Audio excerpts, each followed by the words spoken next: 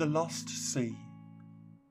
Today, I read some tweets discussing my right to exist, more specifically transitioning from one gender to another.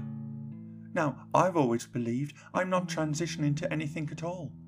I'm simply becoming me, who I am, who I was always meant to be. I see television programs discussing if people like me should be allowed. Fueled by people I'll never meet, an angry mob, an uninformed crowd. People with no idea of who I am, nor a care of the impact of what they say. And yet, I hear their words, I see how they behave, how they're afraid.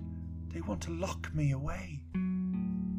They seem to think they have a right to look down upon people like me, to make judgments about us with blinkered eyes they don't see. What they refuse is what makes the world beautiful to me. And I'm not like them. They choose hate. They'll probably win. It's a false hypocrisy. If they do succeed, standard issue will be the norm. Beautiful and unique things lost to memory. A world bathed in grey, no more colour, no beauty, just insanity. Then they'll turn on each other and blame anything out of consistency until they are left to wander alone in a world with a dry sea. Hope remains. A bud will emerge from the dust of the old tree.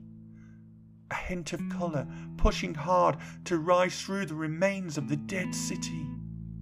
And in its bloom, new beauty stands tall. It never died. It's for eternity.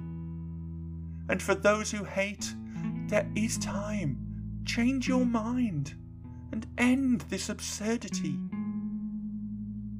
If you've enjoyed listening to this poem, head over to SoundCloud, YouTube or Facebook and search for other poems by me, J. Rosanna. Thank you for listening.